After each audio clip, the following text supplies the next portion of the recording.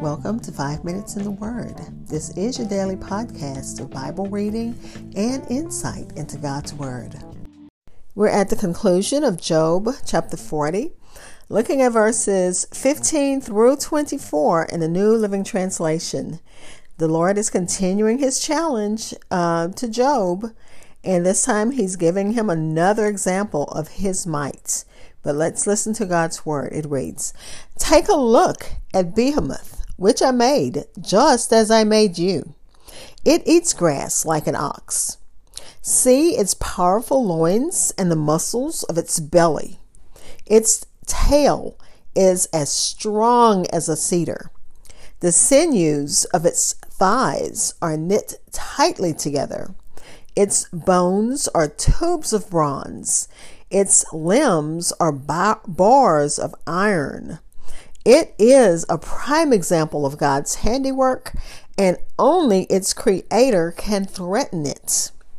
The mountains offer it their best food, where all the wild animals play.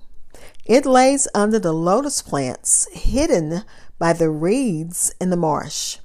The lotus plants give it shade among the willows beside the stream.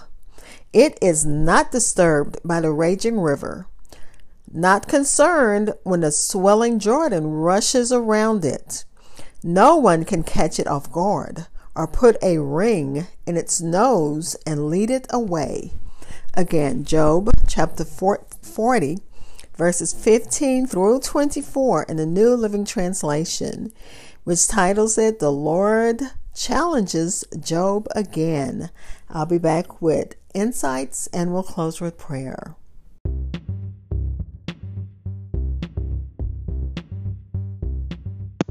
This is Hope Scott. I am your host of 5 Minutes in the Word, a daily podcast which spends a few minutes exploring God's Word.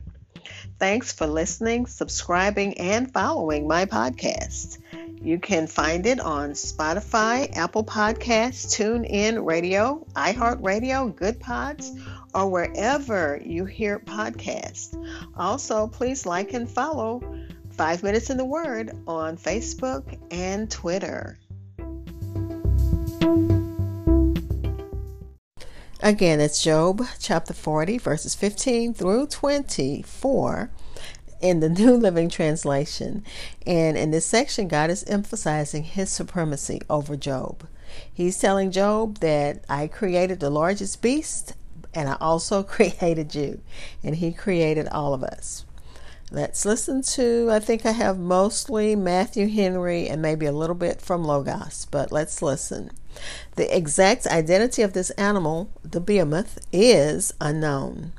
It most likely refers to a hippopotamus, but it could also refer to an elephant. And you think about the structure of the elephant and the hippopotamus. Their bodies are very strong and well built.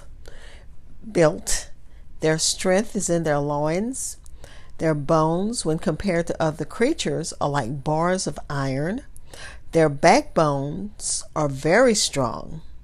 And though their tail is not very large, they can move like a cedar with a commanding force.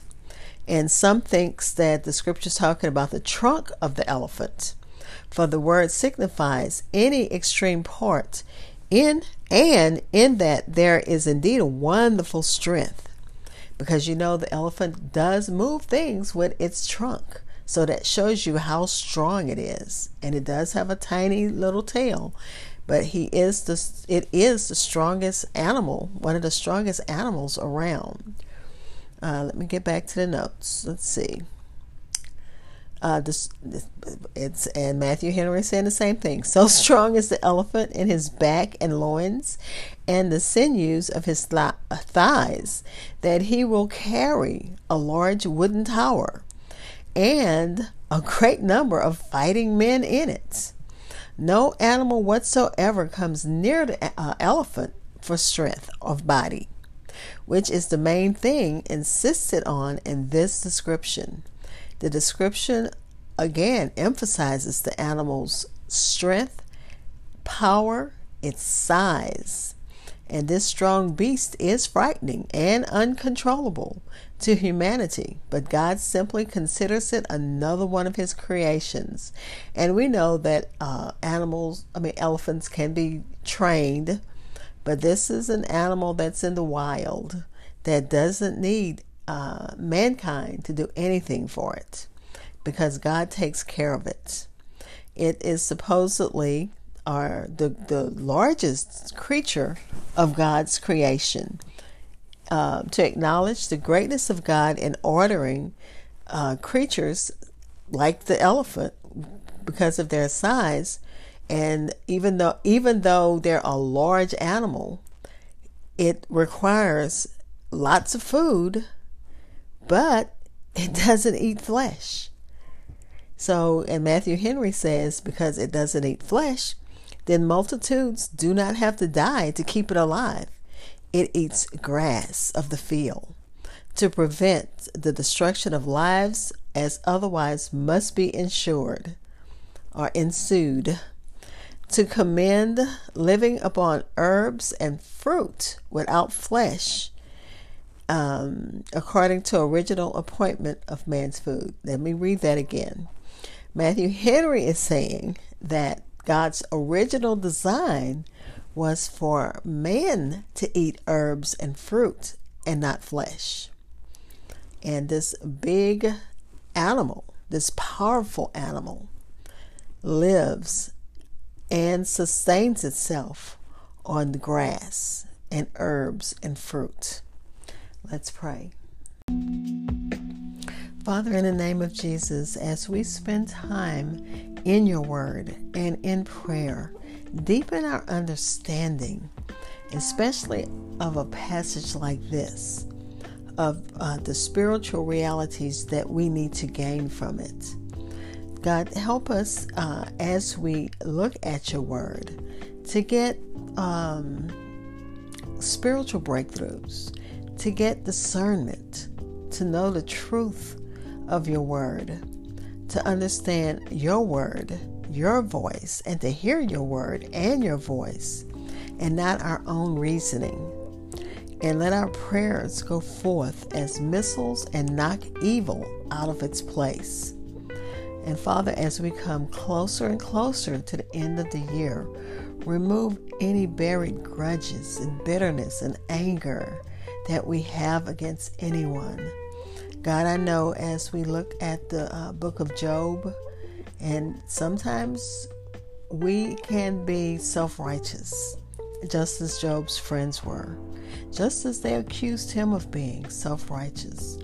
But God, thank you for your Holy Spirit.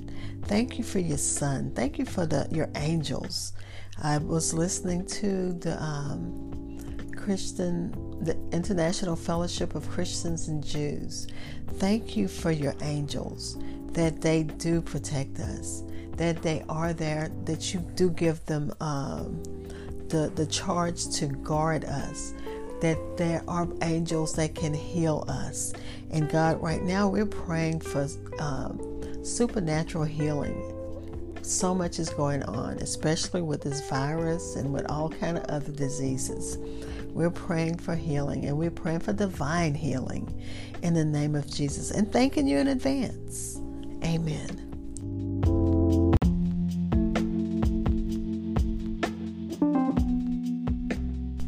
Thank you for spending time in God's Word with me.